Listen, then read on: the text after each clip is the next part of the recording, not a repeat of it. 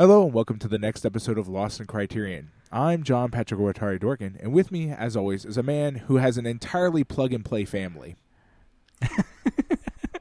I am the Adam Glass, and what's life if you don't get to just trade out wives every 5 years? Right, it's just like I can't stop thinking about it, except for in like terms of like computer hardware or something. So, well, I just swap this out here; it'll be fine. Like, yeah, no one will even notice. Oh, you make an interesting point because this movie did very much remind me of the Stepford Wives. Yeah, and its last a little bit, especially.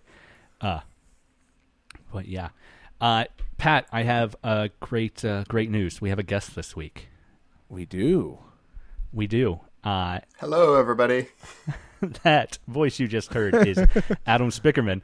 I told him to jump in whenever, so he did real good there.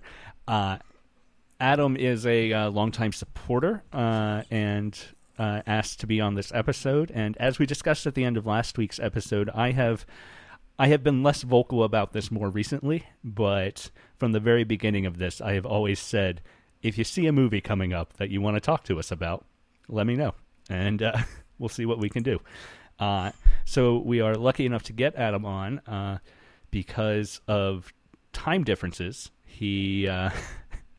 We have had to reverse our scheduling just to have everybody awake at the same time. I personally don't mind because it's actually not the middle of the night for me, so I'm quite happy. Pat's glad to have you here. I'm in high spirits. Glad to have you here. Good. What it does mean is that Pat's family will interrupt us at some point, but mine may as well. So yeah, my family has. I've been teaching from home for teaching online for like the last 4 months or whatever. So they've gotten used to. They've learned to interrupt quietly. Time. They walk in, and one of my sons will just sit here and stand right next to me on camera and be like, just wait for me to acknowledge him and be like, excellent. It's like, I'm not going to say anything, but you're going to have to deal with me. It could be like a puppy. He could crawl in and just put his nose on your leg. That would be, at least one of my kids would think is probably likely to do something like that. Yeah. The last time Pat's kids actively interrupted a podcast to the point that we had to stop, I believe was before the second child was born, and your oldest was vomiting. Yeah, well, actually, that happened last night. Weirdly enough, yeah, as that sort of like I my favorite thing about being a dad is when suddenly I hear just a terrified scream just at the top of their lungs. Because somebody has appeared who is covered in vomit. It's like, all right, well, we need to deal with this problem. Did we cancel that recording, or did we let it just run? I don't remember anymore. I think we canceled. It was enough years ago. I think we ended up stopping. I think we sat for 20 minutes. I sat for 20 minutes, and you finally came back and said, "Yeah, this isn't. We're gonna have to." Yeah, I don't know what episode that might have been. The night we moved out of our apartment and to our house, so we hadn't yet. We were moving the next day to our house. My then 2.5-year-old got up at midnight. Everything is packed in box. Came into our rooms covered in vomit and woke us up and said, "I overflowed." Oh my gosh! Oh my gosh! And so we had. There were no extra, clean bedding anywhere. It was all packed. All the extra clothes were packed. It was it was a delight the night before moving. It was, A+ classic kid moment. So nice. Beautiful. On that note, let's play the theme song.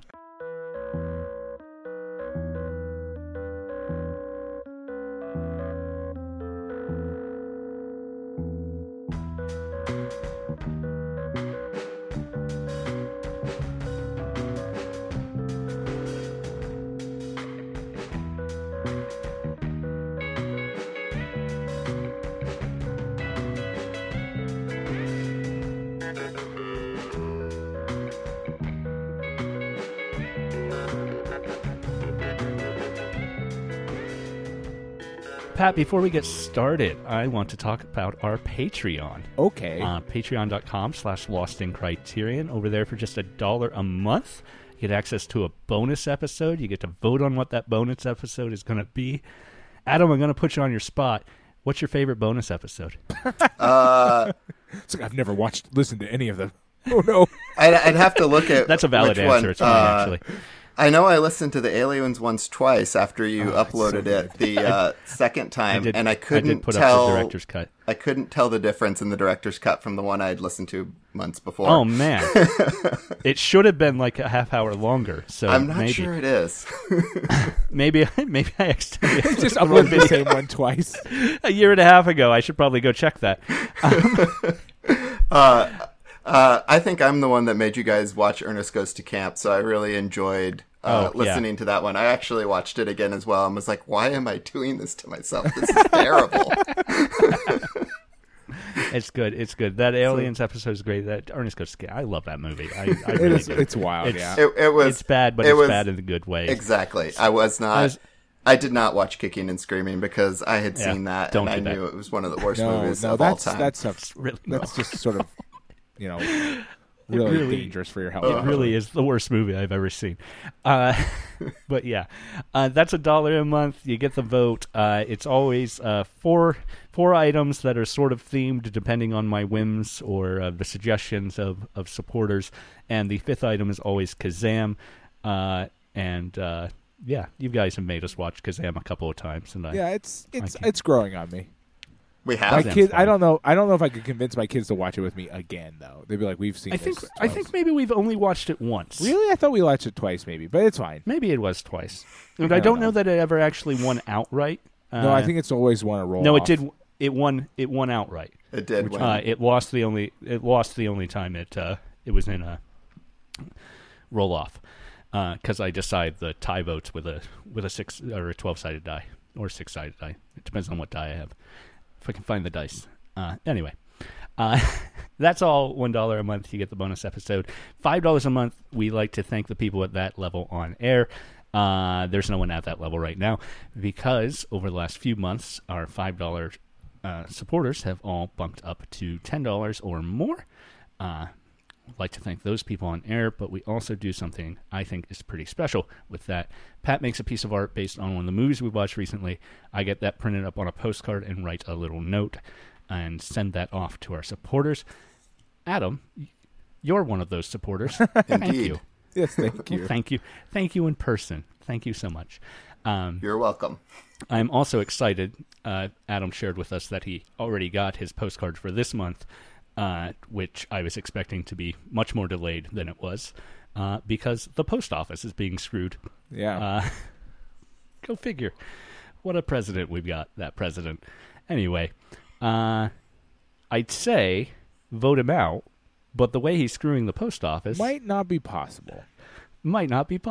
So, good luck. However you figure out how to solve that one. So thank you to Adam.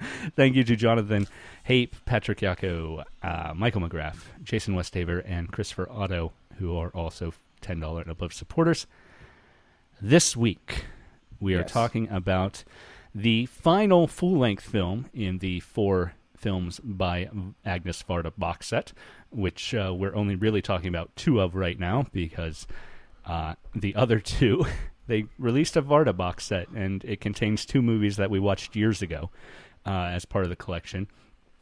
Cleo from 5 to 7 and Vagabond are both in this set, and then last week we talked about Le Point Court. And this week is Le Bon Hor from 19... Oh, goodness, I just lost the date 65. In my head. There we go, from 1965. You know what's going on. I looked it up today, so otherwise I'd have no idea. Next week, we're actually going to continue with the box set, do something we did for the Tashigahara set. There are a couple of short films on this box set as well that we're going to dedicate an episode to next week, and then we'll get back to the spine numbers. I never really like to do an unspined episode because it feels like we're falling just further and further behind when we do something like that. But it feels appropriate. Right. We did it once, so we're going to do it again. Yeah, I don't really like when we've combined those short films with main films. It always just makes for a really messy episode where we don't really give anybody any justice. They all kind of just get muddled together, and it kind of makes for kind of a bad episode anyway, I think. So with a few exceptions, I feel like that's true. Though, with the episode on If, where we predominantly talked about Thursday's Children. Yes. I'm okay with that one. Thursday's Children needed to be talked about. Yeah, it actually deserves... Yeah, exactly. So. Anyway, Le Bon Heur. This is her third feature film after Cleo from 5 to 7 and The Point Court. Other than those feature films, Varda had been doing some documentaries. But this movie, Le Bon Heur, Happiness, it is called. Criterion has some interesting special stuff on this one too, where it's Varda talking to random people about what happiness is, and then a sit down debate among different professionals, writers and philosophers about what happiness is. I couldn't watch those, unfortunately. I meant to, but I ran out of time. The sick children. But I watched mostly the one where does the introduction for that German, half French, and I love the fact that the boy who's translating to German just slowly gets more and more removed from the thing. He starts off translating everything into German, and it's a little bit of it into German, and then he just disappears. I love it. He only says a total of maybe 5 sentences. Why was he there? What was the point of that child? It's beautiful because she shows up. She says, "And I don't speak German, so I have this random child with me." He doesn't get. He literally translates one full sentence, half of another sentence, and then he disappears. It's amazing. Oh, it's delightful. It's so good. It's so good. The bonus features on this are great. The movie itself is depressing. But cheerfully depressing. Cheerfully depressing. I am a huge fan. I really couldn't process it after I got done watching it because it was mind-bendingly and then somebody, let's say Hamra that calls knife twist. Who calls it that? He calls it a horror movie wrapped up in sunflowers. What Charmaret said about it. It's amazing.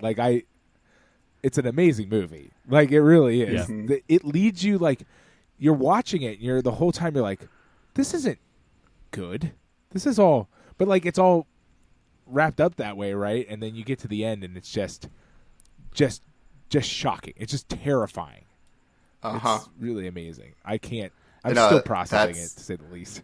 That was my exact reaction the first time I've seen it. I saw it about 3 years ago, and it remains maybe my favorite discovery in the Criterion collection of the ones I've seen, where I'm just I had no idea what it was going in, and of those kinds of movies where I've never heard of it and have no idea what it is, this is definitely my favorite I've ever watched out of the Criterion. I was just blown away and horrified and amazed, and it gets better the next time around too.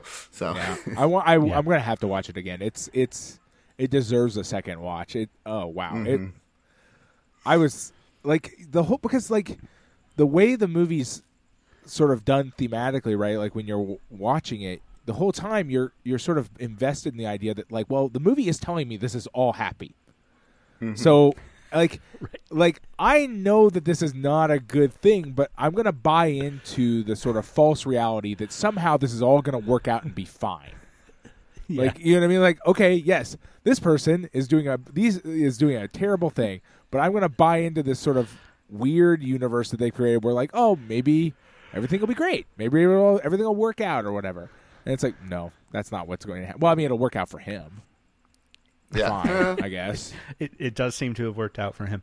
I should actually mention, since you pulled up that quote from Jenny Charmaret, I actually have an irrational fear of sunflowers. I'm cool. I'm laughing at myself, but I'm not actually joking. See, there's two ways that sunflowers go. They get very tall, or they get very, very big heads. And I hate the large flowered sunflowers to a irrational degree. I'm not scared of them in a way where I shut down, but I avoided seeing them. And I used to have a neighbor who grew them, and it was not a thing that I enjoy at all. Oh, wow. So, sunflowers of that nature are apparently an actual horror film for me. So cool. We finally found something that actually scares great. Adam. This is interesting.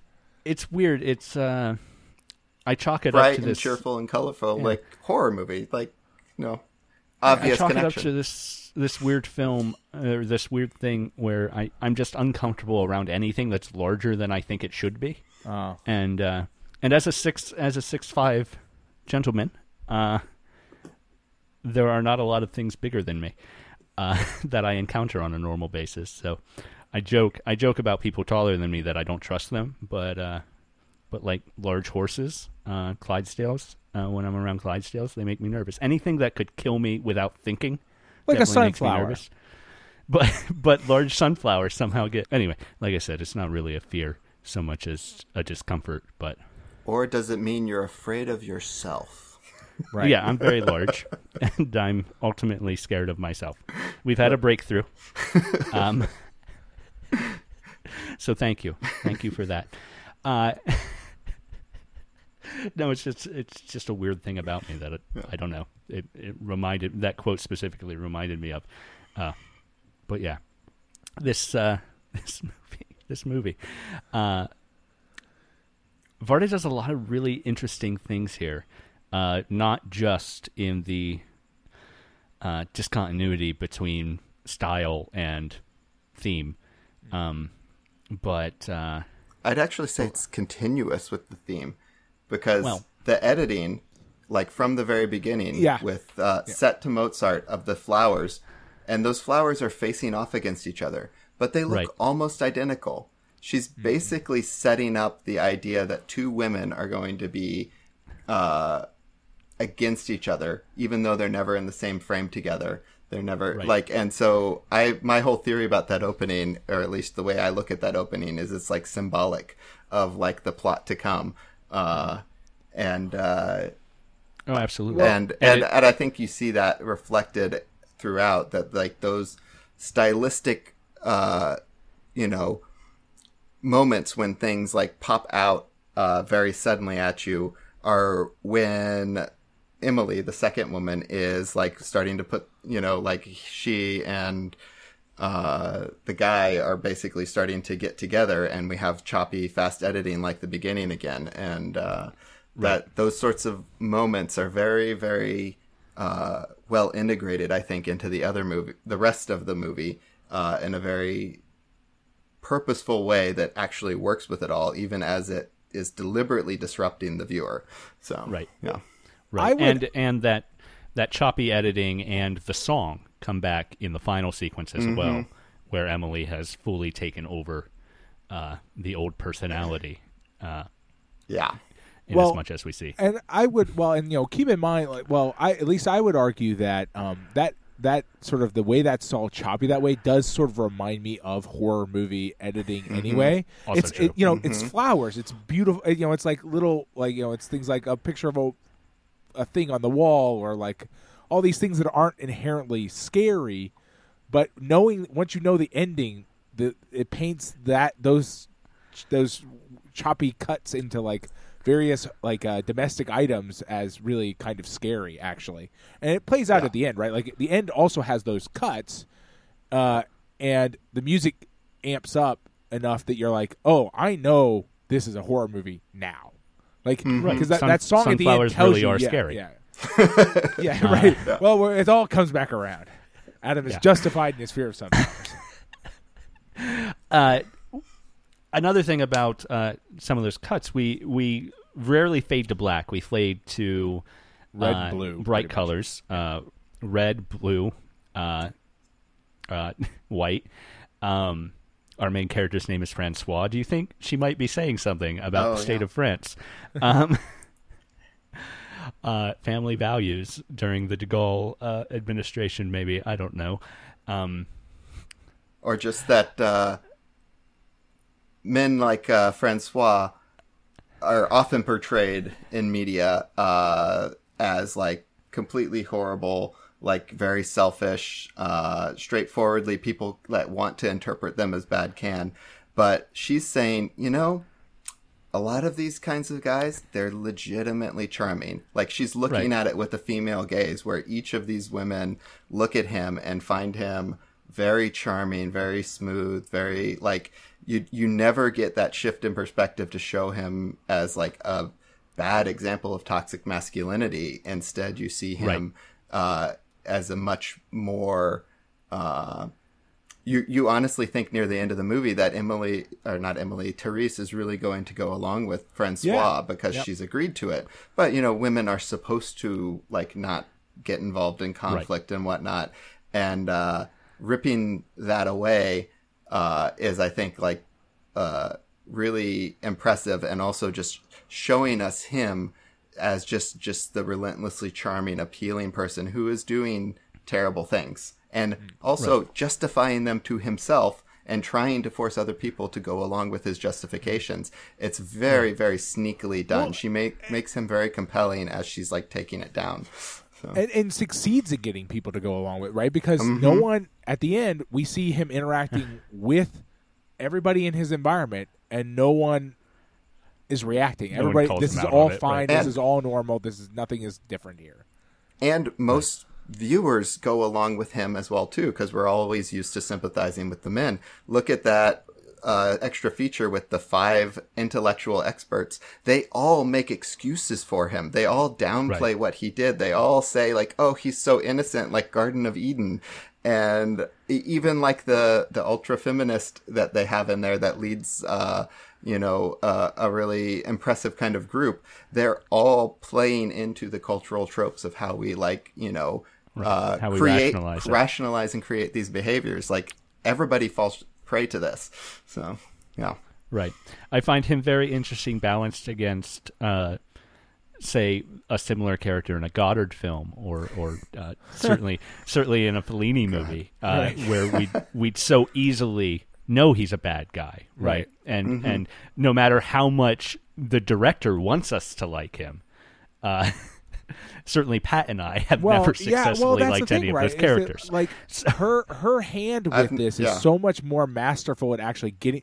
I know that those movies that we have watched, those Goddard and Fellini films, probably at the time, the male character succeeded in what the director was hoping to do. I would guess, because, like, that was the purpose. But, like, this one is so much more masterfully done in terms of just, like, convincing everybody. Like, I'm sitting there, I'm watching it, and I'm going, like, this is bad. This is all really bad. What? Right. But, like, at the same time, I'm like, but the movie's telling me I should be okay with it. Like, I guess I'm just going to go with this. Yeah, and in most movies where, like, a guy tries to talk girls into a, like, plural marriage type of situation, which is what he's really doing, rather than a threesome like Jules and Jem. Right. It does that. Like, it just assumes that if he can make his, like, little, like, successful analogy and speech, like, everyone's going to go along with it, because the thrust of the film depends on them going along with it. So the writing has to, like, dismiss with it really quickly, but often very ineffectively. You never really buy it. And here it is so much better done. And it also isn't dependent on the characters within the film buying it. Like, you see just an array of emotions over Therese's face and how she's like going to deal with her husband through this, like in that whole scene. So the first time I watched it, I was convinced that the opening Sunflowers, like the War of Sunflowers, as I was thinking of it, had indicated to me that Emily actually sneakily, like, came out and drowned, like, and killed Therese in order to take her spot. But I think that's just too horror movie. It's too trite. Right. And watching it again, I was like, okay, clearly there's, like, an allusion here to Kate Chopin's The Awakening of, like, like the woman who's, like, given up on society, basically walking into the ocean and dying by suicide, right? Drowning herself deliberately. But at the same time, it doesn't feel right that, someone with 2 kids as devoted to these kids as she is would go do that. But the fact that it doesn't feel right doesn't invalidate the idea that it was suicidal. But I love the vagueness that it could be suicide or an accident. Right. So right. Well, that's immediately, when you're watching it, you're okay. I don't know, but it in the end, it doesn't actually matter whether it was suicide. You know what I mean? Like, it does to us as viewers. Like, we want to know the answer, and that's part of what kind of draws you into it. But it doesn't actually matter in the sense that, like, one way or the other, he essentially hot swaps wives.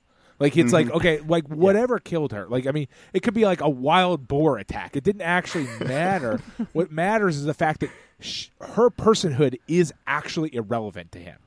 Like, right. She is interchangeable utterly and completely. Like, we know the movie messes with time enough and is unclear enough with time. We don't know how long it is, except for by the passing of seasons, but it's less than a season before Emily I'd say it's about half a year, because we're given a few different cues after she dies. Like the fact that they ask him if they can turn on music would indicate he's out of mourning, and mourning would typically be a couple of months. And then we know it's at the end of summer. He's taking his kids on a vacation. Right. And then it's very autumnal when like they end the scene with her and them. But I would say I don't think it's a complete like swap out for his benefit. You very much see Emily displacing Therese in a different way. She's not identical. In fact, she's kind of like getting her claws into people. And you see this throughout the movie with the way color and set design and costume are used. On a subconscious level that Francois is going to sleep with Emily as soon as he puts a blue shirt on. Right. Because she's coated with blues most of the time. And you see that as soon as they like go on like their first date at the end of the near the end of the movie or whatever, like, and she has the kids, like he's got a blue shirt on, she's got a blue shirt on, both of the kids are dressed in blue, and she is really taking possession of their family in a way that Therese didn't necessarily do. Like Therese would be dressed in yellows and reds, and the kids would be in other colors, pinks for the girls and different things. And he never matched her in his costuming. He was dressed in different colors, but, he would be in a black shirt or, brown or whatever. As soon as Emily has taken possession of him, he always has the same color on as her.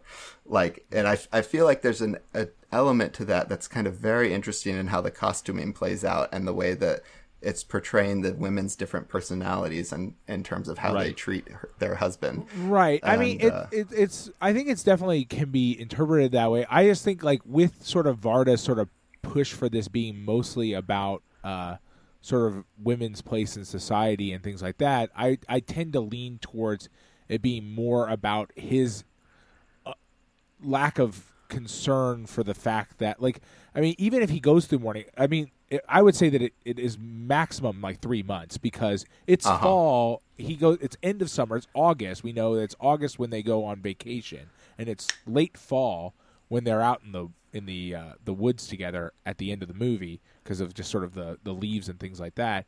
We're talking like 3 months, and the way he sort of just stares, like, I will say that I agree that, like, especially when you look at sort of she even more aggressively than Therese, like, is like a quote unquote caregiver, like when like Therese is in the beginning of the film doing stuff for the kids, but like it's not as sort of, I don't know, like kind of over the top, whereas like in the end he's just wandering sort of around while she does everything. Like he's not even really involved at all like he like walks, like he literally gets out of the car, wanders off while she takes care of the kids and stuff like that, which, like, I'm not exactly sure what, except for possibly the fact that maybe that's to indicate that she's even more sort of like you're saying, kind of even more taking over than Therese did. But like I still think in the end it's mostly about the fact that, like, he doesn't seem to care. Like, it's not really relevant to him which woman it is. Like, right. And part of, I think, the indication of that to me before that is when they're talking after she dies, after Therese dies, they're talking about like, well, where are the kids going to go? And I understand that like we're talking about a different time and a different place, but like he's not putting up any sort of fight for like, they should stay with me. It's he does say one thing. Don't her parents taking them. He doesn't right. Want he them doesn't to be so far agree away. to that. He makes some arguments to keep them close, even right. Even but what I mean is like there's no idea that he would even bother to try. And again, I know different time, different place, but like it's not like it's how he's not being expected to take care of the kids while he adjusts to the end. I'd say I think with Varda and with my as familiar with Varda as I am, which is not terribly, but this is the fourth full length we've seen from her. I've seen a few of her shorts, and I've seen some of her later work as well. With Varda, I don't think she's making this women are completely interchangeable, even in a service of an argument about women's place in society. She's not wanting this to be there's only one woman in the world sort of whatever, which we might see from from some of the male new wave directors, where they would even have the same actress play both of these roles. They're similar, they are different, and I think part of Adam brought up the clothing, and to me that's more of a personality thing in that Therese is a dressmaker, so she's going to explore creatively making clothing for everyone, whereas maybe Emily has just purchased clothing all at the same spot, which is why it all looks similar. Well, that's a good point. But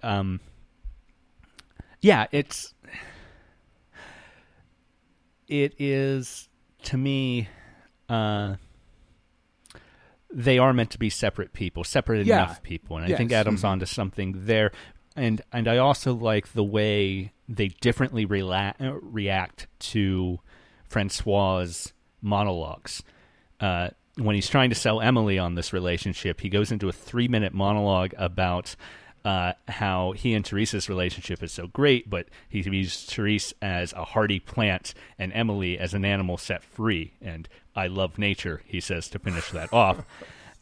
Whereas we come back to the conversation at the end of Theresa's life, and we get the same sort of clunky nature metaphor. We're an apple orchard. But maybe I go for a walk and I see a beautiful apple tree outside of the orchard, and I love it just as much as the apple trees in our orchard.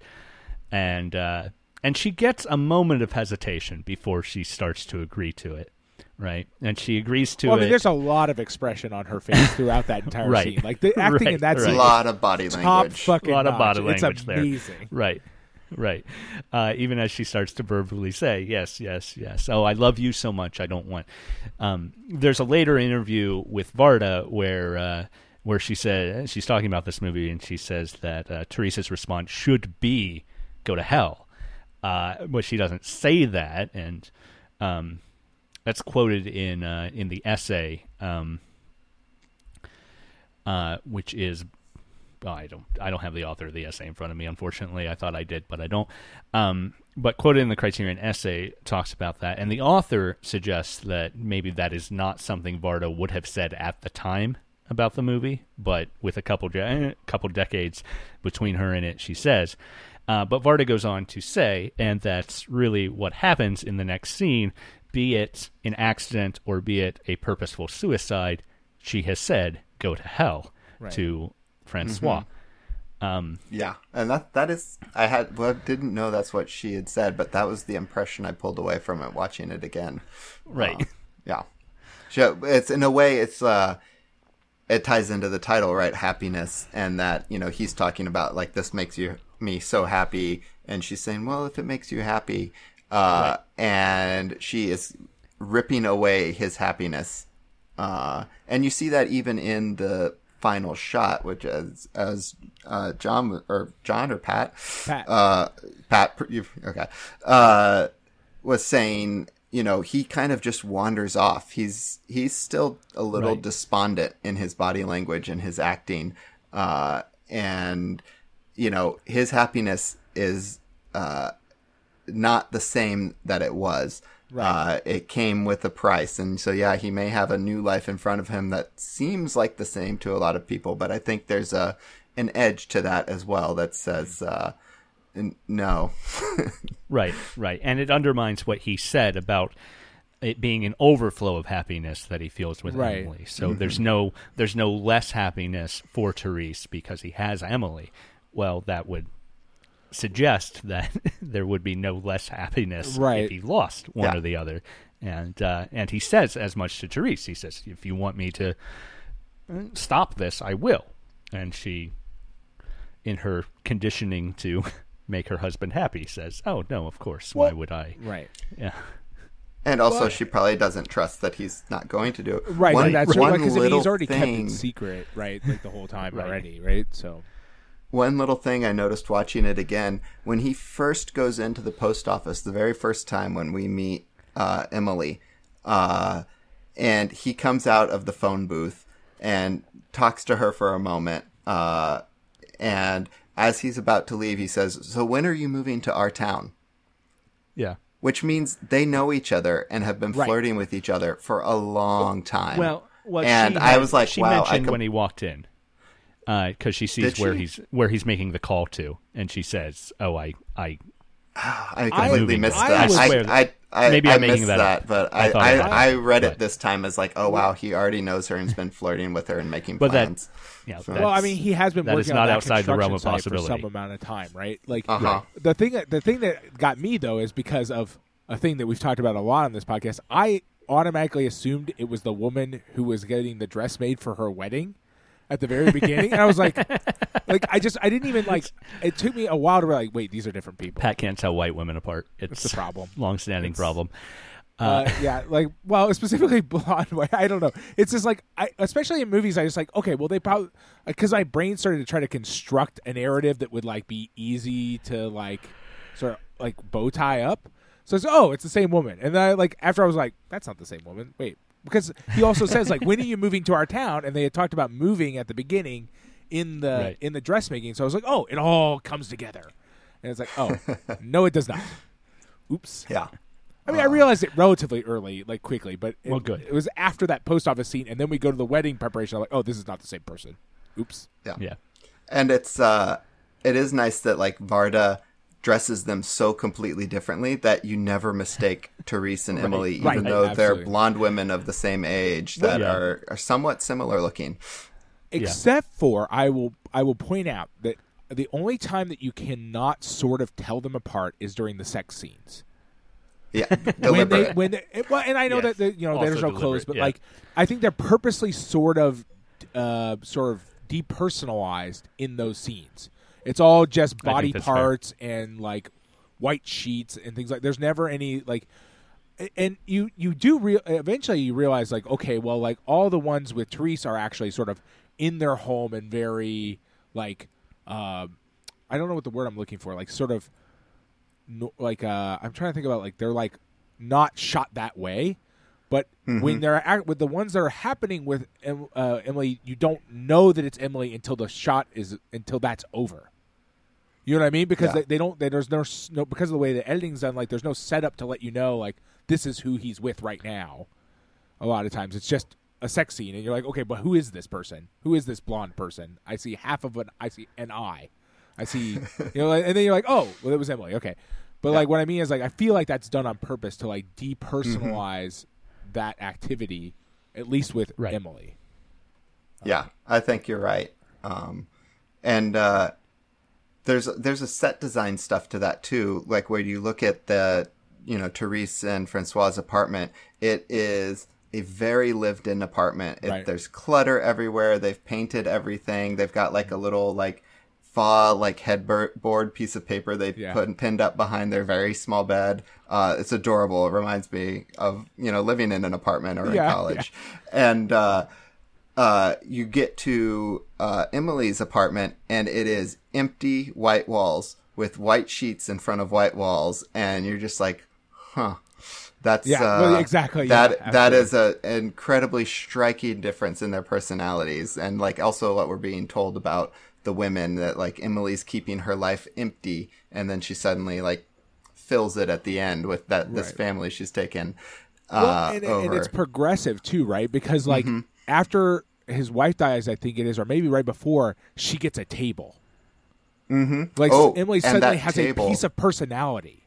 You know what I mean? And like it's suddenly there. Flowers on that table in an enormous arrangement. There are sunflowers scattered into that arrangement, and they talk about it for a moment in a brief scene, and then in a very brief montage at the very end of the film, we see that table with the flowers again, and it's identical except for all of the sunflowers have wilted.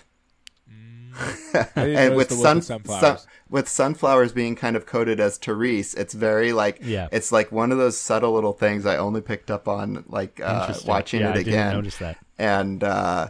And you see things like Therese, the only time she wears blue in the movie is in the final scene that she has in the countryside, and she's wearing a blue and yellow dress, and it's almost foreshadowing what's about to happen. And then you'll also see, like, in that montage at the end that, like, Emily has put, like, different blue, sheets on their beds and put, like, her stamp on all of this other different stuff, displacing her completely. It's yeah. Yeah. Another aspect of Varda's film craft here that's maybe a little on the nose, but I also love, is that every so often the camera will linger on advertisements or signboards in the background. The first ones we get are temptation and mystery as they go out. He and Emily go out on their first date. As he comes home from work that night, it's Jamie, I love, on a board outside of work. Later on, after when he's on his way to the post office to write the telegram poem, we get detective story real quick. Yeah, that's a movie advertisement where it has Irma La Douche, a Billy Wilder film, and Detective Stories, a William Wyler film. And so like, but it's very clever to like put that in there, because I hadn't thought of like Detective Story being tied into what he's doing, but then he goes and he writes a coded message. So right. Yeah. Assurance, confiance. Yeah, it's a lot of interesting little, the watching it with subtitle is great. For noticing things like that, because Criterion chooses to translate those signs, which, hey, wonder if that's important. Well, yeah, some of them, but not all of them. Obviously, Detective Story is written in English, right. So we don't need a translation there. Some of the building names are not. I found it really fascinating, because I kind of assumed after we got some of the ones at the beginning, I'm like, these probably are actually all supposed to mean something, but Criterion sort of haphazardly did the ones that they thought were like really important, and then some of the other ones are not, and I'm like, well, I bet they are. It's possible. But in my mind, I was like, I bet these are important. I wish I spoke or read any French. This would help a lot. I do a little, so I did a little, but right. I don't a lot. So yeah, I would start that. We all need like, a random German boy translating French for us. Yeah, right. Who just eventually fades away when he's not needed anymore. Well, like, she does talk in French for like another 2 minutes after that with no translation. I was like, what's happening here? It's a really great. I love that. I love that feature. Vard is just delightful. Yeah. That is always been true of my my interpretation of her, but particularly after seeing Faces Places, it was even more so, because it's documentary she made a few years ago now, I think 2017, with a straight artist, where she and he go out to rural areas, and he makes large scale images of locals and gets them printed up and puts their face on the side of the building that they reside in or work in, or images of town folk around the town, and it's a delightful little piece. I think we talked a little bit about it last week because it ends with her going to visit Goddard, and Goddard has disappeared and refuses to meet with her. It's great. Adam, have you ever seen it? It's I really wanted to see it that year it came out, and then I never got around to it, and then I didn't realize it was on Netflix for a while. Yeah. And then I found out a few months ago it was on Netflix, right around the time Criterion announced they're doing a massive, complete Anya Svarta set. And I was like, oh, well, I'm definitely going to watch it eventually because I'll probably get that set. It's definitely on my list, but I haven't seen it. I was bummed that she did not win an Oscar though, because I was really hoping she would win an Oscar for that. So yeah, it was really good. I didn't see any of the other documentary features that year, so I can't speak to relative quality, but it was good. I really enjoyed it. But yeah. Man, this. Yeah, no, almost immediately after watching this, I immediately turned on Cleo 5 to 7 because I was like, all right, I need because I needed a sort of point of reference, because what was the movie we watched? I cannot seem to hold in my head the name of the movie we watched last week. I just keep losing it. Le Pointe Court. Yeah, and like. These are very different movies, and I was like, okay, well, I need to know how sort of Cleo 5 to 7 fits in there, and like, I think some of the shock of this movie sort of also extends from the fact that this is fairly different from both of those movies, like just at its core, like this is what it kind of reminds me of. I can't remember which director we always talk about doing this, but the sort of escalation of like trying to prove a point. Pasolini is who we end up talking about with that sort of thing, because all of his movies are just ratchet up until you get to Salo. I feel like I don't know still enough about Varda's sort of total filmography, but it does feel like the sort of messaging is sort of ratcheting up film to film. That's why I wanted to go back and watch Cleo 5 to 7. I was like, I want to know, is this message sort of in there, and at what level is it at in the film? And this one is a pretty big jump, though. Like, this is really intense compared to the other ones that we've seen. Yeah, right. And I think she definitely ratchets it up in her abortion musical, One Sings, the Other Doesn't, which is an incredible movie. But I also think, to an extent, the fact that she changes styles so effortlessly from movie to movie for what that particular movie needs to do is very deliberate on her part, and kind of a fuck you to the auteur theory, which she was part of the left bank of French New Wave. She was not one of the Carrières du Cinéma kids, and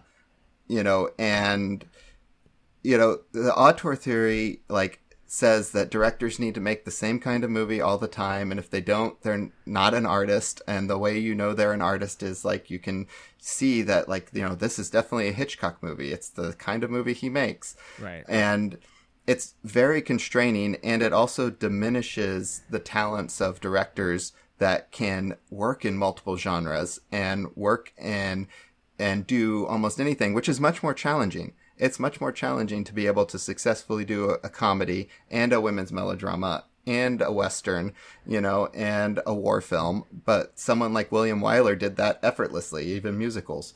And William Wyler was often the sort of director that got attacked by the auteur theory because he has no imprint. And it's like, yes, right. But he's a master. Like, he can do literally everything. And I've always had issues with the auteur theory because it seems so limiting and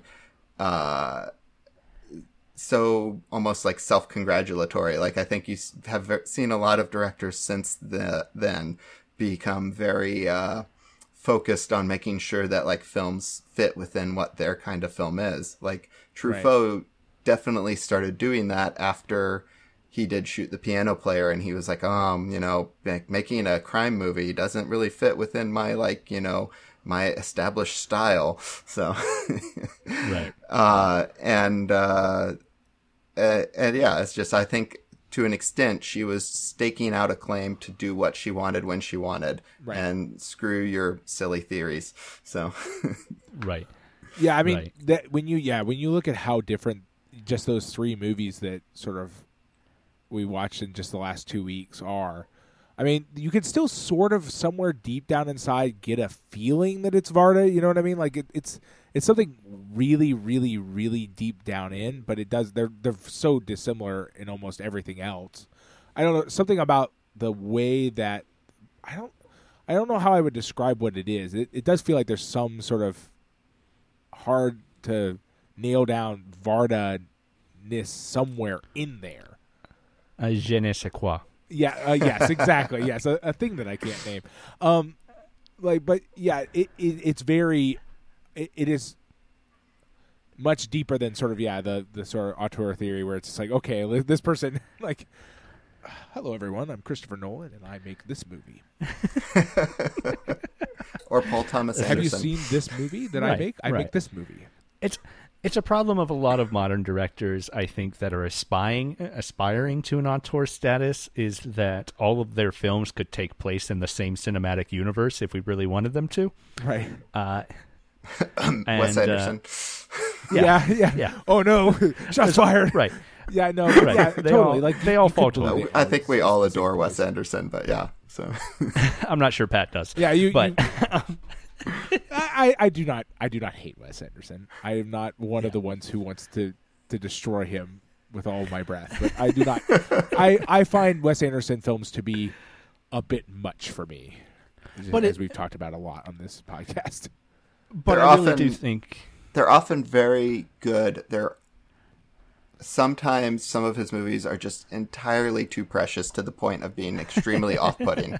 Right, and that for me is sort of muddled into sort of a general impression of him as a director, where it's like, well, those ones have ruined some of the ones that were actually enjoyable for me. To a certain extent, it's sort of bled over. That. Yeah. Mm-hmm. I think I did not like the train one because I so disliked Life Aquatic. Interesting. No. Interesting. Yeah. So like the train one I found completely. I don't like completely and utterly unoffensive in every possible direction. I felt like I was like, this is if you took a Wes Anderson film and then also made it out of cardboard. I don't know how to explain it. Like I was like, I watched it and I was like, okay, I'm not going to remember any of this. But somehow, but that's fine. We probably don't need to turn this into a rehash of my impressions of Wes Anderson. Wouldn't be lost in Criterion if we didn't digress into something completely off topic. So Pat has a sympathetic ear, so he wants to get it out. But I think that's true of, like I said, a lot of directors in the modern day. It's just as true of Tarantino. It's just as true of Nolan.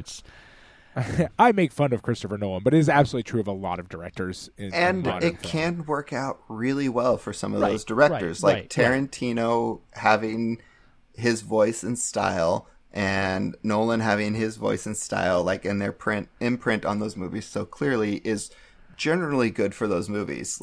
And they make excellent movies as well. It's less persuasive with directors I don't like as much, so I have no way to quantify that. Right. I mean, I think part of the issue though is that it works for them because it has been they've been successful in turning that into a thing that they can sort of leverage, and I think that's part of the goal. Mm-hmm. Right. The auteur theory has a certain sort of cynicalness to it as well, where it's like if you look at something like Truffaut, where you're like, okay, well, I want to keep making movies that are successful also. I need to keep making the movies that people expect from me, right? It's sort of like getting, typecast or something as an actor, right? Like, well, I can either go against this grain and things are going to be really, really tough, or I can go with it and actually get to make movies that I want to make or something like that. Right. Right. Whereas Oh, go ahead. Sorry. Oh no. I mean, yeah, but my idea was just that, it's not every director that works out, right? Like that movie type that they want to make is not something that studios are looking for, and so the type of movie I want to make is just not gonna work. No one wants to see that or make that. And there's that's a very significant part of like how international films are disseminated on the festival circuit, specifically from like celebrated directors. Like Fellini's films got more and more Fellini because people wanted a Fellini film. Like Bergman films got more and more Bergman because people wanted a Bergman film. Like, you know, Agatha Christie wrote Agatha Christie novels because people wanted to read about Poirot or Marple or whoever. And like that is part of like making, you know, product for consumption is like, you know, you have to give out something that is actually going to sell or you're not going to get to keep doing it. But, and this is Europe as well, we're talking about with Truffaut and Godard and everybody. And so it wouldn't be Europe if there's not a class component as well. And Truffaut was from lower middle class. He definitely had to keep making successful movies that would be successful in France and on the international circuit in order to keep making movies. Someone like Godard, who is an aristocrat that, you know, basically vacationed in Switzerland during World War II with his family at their like villa. That's how wealthy his family is. And never had a care in the world about whether his movies made money or not. Well, yeah, he didn't. He's an aristocrat. He's going to keep collecting rent his entire life and never having to worry about, you know, how he actually like, you know, pays for, you know, room and board. Right. And we talked about it a little bit last week, but, you know, Godard and Truffaut, specifically, I think, are very much working in commercially successful ways. Maybe Godard doesn't need to, but he does. Varda, in so many ways, is just making what she wants to make. Right. If it finds an audience, it finds an audience, and that's great. But, you know, I joked last week, everybody who saw Le Pointe Court when it first came out, you know, not a lot of people saw it, but everyone who saw it made a movie. So and ripped her off. So you know, she keeps making what she wants to make, and she makes it when she has the resources to do it. And, you know... Well, and because she did it that way also meant she struggled to find those resources and the financing every single time, which sucks. So, but luckily she was married to one of the most successful French directors of all time who made incredibly commercially popular movies, that are just delightful in every respect. And she often worked for him as like his like costume designer or production designer, like, you know, coordinating like those sorts of aesthetics for him as well. So they had a very fruitful relationship, her and Jacques Demy. Yeah. And plenty of her documentary work were hired pieces that she was asked to do or hired to do. Not necessarily that she sought out to make, but ones where she certainly was making it for a commercial audience by the end of things. Right. Well, and that's where I kind of go back to with her work. You know, if you kind of like take a sort of more, I would almost call it a more genuine approach to the something like the auteur theory. There is a thing about her work, and because she's just making what she wants to make, at its core, somewhere deep down inside, is like, well, yeah, you know, there's lots of artists end up just making, you know, who are not commercially successful, that museums are chock full of their work. Make really a wide variety of work, but sort of in their heart, there's something that feels like them in there. And I would say that that's more like when somebody's really what somebody's talking about when they talk about something like auteur theory, the kind of what people think in the back of their head is probably that thing. What they actually think is like the sort of the large scale, like, this is a Christopher Nolan film. I know this is a Christopher Nolan film because here it is. But like what you're really looking for is that je ne sais quoi about, like, when you walk through a museum and you see a bunch of work by the same painter, you can kind of just feel that it's the same painter, even you know what I mean? Like, even if you've never seen that piece of art, that work, and it's not necessarily immediate, right? Like, you can, you know, I'm trying to think of a good example of this and failing absolutely miserably right now. But like, it's there in Varda's work too, it's just really, really subtle. It's in sort of the way the characters talk to each other and some of that sort of stuff, rather than in like the grand scheme, like this is a Truffaut film. I would say some of that subtlety is a lot in just the way she looks at things. Like, you know, she has a gaze that is different from the way a lot of other people do. It's why she comes up with ideas like faces, places. Like, she looks at faces differently. Like, her female characters in her movies look at men differently than in other movies directed by men.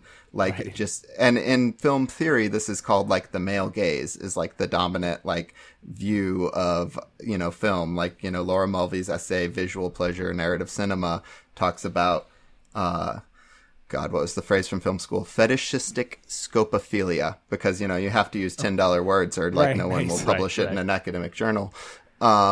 Which is basically just, you know, like the act of looking is always coded as male in film for the most parts.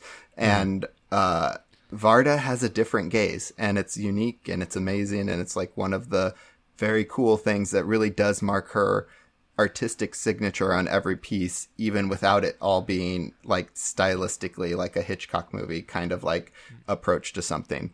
You know, and one of the other problems with like the auteur theory is that it often erases the existence of so many other people that work on films, which are immensely collaborative and have a ton of people working on them.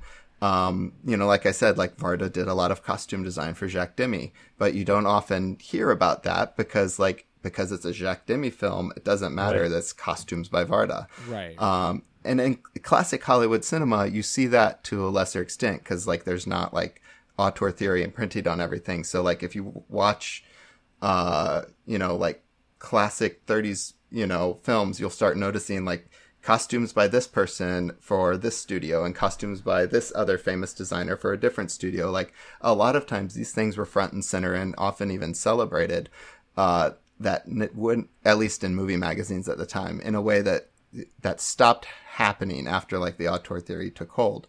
But you also can't say the auteur theory just came out of like the 1950s, because I mean, in, you know, 1919 or whenever, you literally have Mary Pickford and Douglas Fairbanks and Charlie Chaplin and D.W. Griffith, like all forming United Artists because they wanted to be in control of what they made. Charlie Chaplin wanted to be, you know, in control of everything in a Charlie Chaplin movie. And you even have, like, you know, his movies are called a Charlie Chaplin film in the 20s. So, you know, the idea of, like, them having, like, their actual imprint isn't new. It being the only way that you can make films, like, or being the only artistically valid way you can make films is something that kind of came out of this era of time. And I think it's done, you know, somewhat some damage, and it has erased a lot of different people's contributions to film and film history. When you're only celebrating the figurehead of a director, it's like it kind of does that. But having worked on movies, like the director, you have to have someone on the movie that says yes to things. Like that is like, you know, do I approve this costume or that costume? Someone has to say that. Like the costume designer might bring like five designs for the main character to the director, and he's like, we're going to do this one and that one, you know, without someone able to say yes, like that is vested with that authority, you coordinating all the logistics of making a film is incredibly hard. So it's interesting because there's so much validity to it, but it's also, as it's been commodified in how we like receive films and everything, it's become, sort of overblown to a degree, I would say. Right. Yeah, I mean, well, it's the difference between, as you said, right, like treating it as still a fundamentally collaborative effort versus sort of like a dominated by one person effort, right? Because like that costume designer does bring those costumes for approval, but that costume designer still designed all 5 of those costumes for approval. Exactly. That's still that costume designer's voice is there. And the director did not design those costumes. Right. But, like, you know, directors are often given credit for cinematography or given credit for editing or given credit for costume design because, you know, we don't have we have not developed a language to deal with celebrating all of those things in the same way that we've developed a language of celebrating, like, directing. And when I was in school, Spielberg came to class first. I literally had a class that was the, Steven Spielberg films, at USC. And he came and did a Q&A for like 2 hours at the end of the semester. And someone asked him, like, so what does your cinematographer do? And what do you do when it comes to like shot design? And he's like, well, I choose the lens and the camera placement and the blocking, and I decide the camera move, and, Janusz lights it. He's like, that's a simplification, of course. Like, a lot of times Janusz will say, no, you can't shoot it with that lens. And so we'll work something out, collaboratively. But like, for the most part, Janusz is doing all of the lighting to make sure like the image looks good on camera, and they're working together to try to execute his idea of what the shots would be. And that's very different than the way a lot of other directors work with cinematographers, where like, they want to choose the style of the shot. Is it, are we on a dolly? Are we on a Steadicam? But, not, like choosing the kind of lens and a lot of like that kind of the camera work that gets done is not often something directors do, but they're always credited for it. Right. But cinematographers and directors are almost never credited for the actual lighting, which is almost like the most important thing actually happening, like, to get the image on this actual screen. Right. So we have a paucity of a vocabulary to talk about these things, I think. Well, so. I think we find that in other environments beyond film, right? Like when you talk about like one of the major failings of like sort of the modern republic is the idea that like somehow a president is the most important thing to the running of a government, right? Or something. It's that sort of figurehead sort of concept of like it's hard for human beings to focus on a wide swath of people, especially if there's one single person that you can focus on instead, right?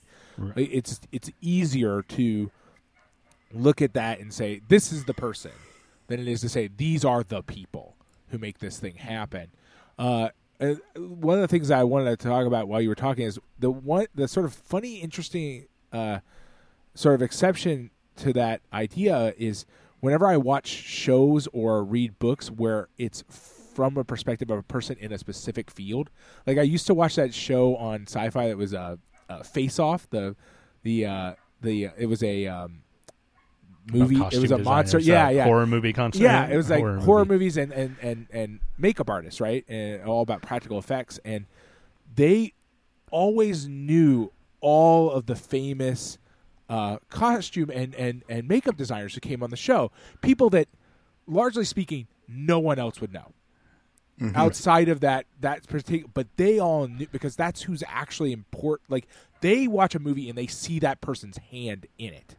Mm-hmm. A normal person doesn't do that, but they do. And like it's true of other things. When I've watched other shows and watched movies where somebody's got a particular interest in a specific field of filmmaking, where they're like they can see that person's hand in it that a normal viewer just can't. It's just too much. It's okay. I'll boil it down to this person because it's easy. Yeah.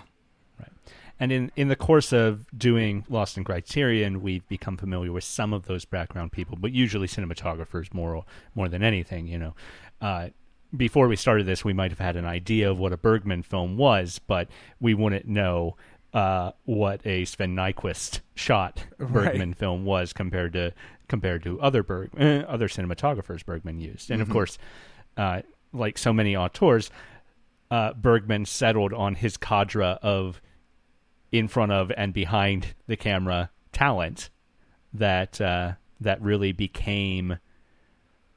It was a collaborative effort, even though his name gets put on, and it was the same people collaborating every film. Right. Yeah. Well, yeah, we talked about Wes Anderson earlier, and that's always a classic case of that, right? Like that's true of Wes Anderson. It's true of Akira Kurosawa. Oh, absolutely. Yeah, Kurosawa's famously, yeah. So the same people over and over again. Yeah. Right. It is. It seems to even be true of Varda, I think, too. Yeah. She works with the same people, even though she's not doing features as often. But yeah, I mean, making movies is incredibly intense, and you have to be comfortable with the people you're making them with, or they turn into expensive disasters, and you never make a movie again. So, like, you know, you have to be able to collaborate most of the time to make movies successfully. It's just a big part of it. So, like, you know, you find people that you work well with, and they work well with you, and then you keep doing it. And, you know, most jobs in the film industry, you know, are never posted to a job board. They're always word of mouth. Like, and you hear about a job because someone else on the same show you're working on heard about a job, and you both wind up working on the next job together too, because that's just the way it all works. Like, in terms of collaboration, it's vouching. It's very old fashioned in a way. So yeah. You guys and your. That's actually the way education works in Japan as well. But that's, you know. Is it really? Yeah, pretty much. That's how you get jobs. That's in Japan. Unfortunate, actually. Actually, that's the way you get almost every job in Japan. Honestly. Yeah. That's for, the like, way. Working at a convenience store or something. It's the way I think a lot of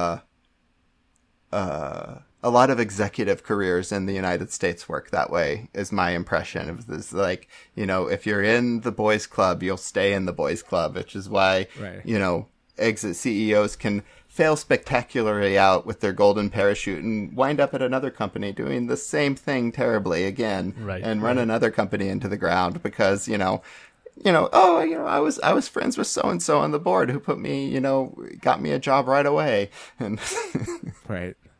It can become a problem. Yeah, no, for sure. Definitely. Well, I mean, yeah, especially when you consider, like, the sort of the people of talent who get overlooked or don't ever make it into the club, right? Who are capable of a lot, but never get seen or never actually get the work that they should, right? And that's like one of those losses that we'll never know how significant it is because we literally have no way to know, right? Like when you never see their work, you will never see their work, right? Basically. Right. I love Varda. I watched, I don't know if either of you have seen it, but I took some time this afternoon and watched Varda's 1968 documentary on the Black Panthers. I have not seen it yet. Yeah, it's pretty good. It's pretty good. It's specifically, it's shot during actions around Huey Newton's arrest for the death of a police officer and a Free Huey campaign. But it's very much the Black Panthers in their own words. But the narration provided is pretty great too. Particularly love close to the end, the narrator says that white racists view the Black Panthers as black fascists, forgetting that the police were not only much more dangerous but much more fascist. Then yeah. It's a great line. But yeah, she does a phenomenal spectrum of work that grows out of her politics. You know, she ended up making Black Panthers and aligning with the American Civil Rights Movement out of her leftism and feminism that she grew up in. You know, and Godard does the same sort of thing in Europe, and we've talked about, you know, Tel Bien and some of his more overtly political work, but Varda's hits different in that she really is obviously being married to Demi. She can live comfortably, you know. But I think just the way La Pointe Court came together that we talked about last week, you know, it's a little bit of inheritance, a little bit of a loan from her mom, and everyone agreeing to join a co-op. Yeah. No one gets paid until we all get paid, and then nobody gets one paid. ever got paid. Yeah. Right. So. Yep. Which is, you know, a hard way to keep making movies, and why she didn't keep making movies like that. So. But yeah, I love this movie. I love this talk we've had. But we should probably pull it to a close. I've already got to cut at least 10 minutes out of this, so we'll see how that goes. Adam, thank you so much for joining us. A pleasure to have you here. Yeah, thank you. Thank you for having me on. As I said, next week we will be talking about a couple of the short films that are on this selection as well. Les Opera Mouffe from 1958, De Côte et Le Côte from 1958 as well, and Les Fiancés Dupont McDonald from 1961. Again, Adam, thank you for joining. Thank you so much for listening to Lost in Criterion. I'm, as always, the Adam Glass. With me, as always, John Patrick Oatari Dorgan, and we'll see you again next week.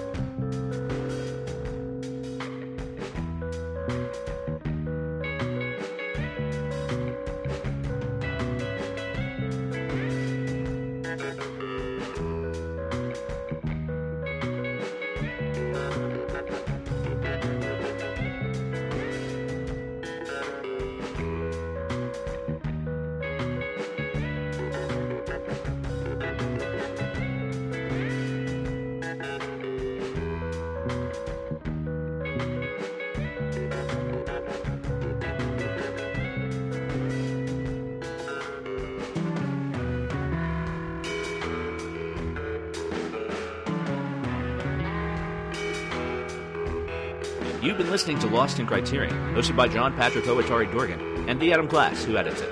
We're a production of WithTwoBrains.com. Jonathan Hape does the music. Check him out at jonathanhape.bandcamp.com. And hey, if you like us, why don't you give us a review on iTunes, like us on Facebook, or support us on Patreon. That's patreon.com/LostInCriterion. We'd appreciate it.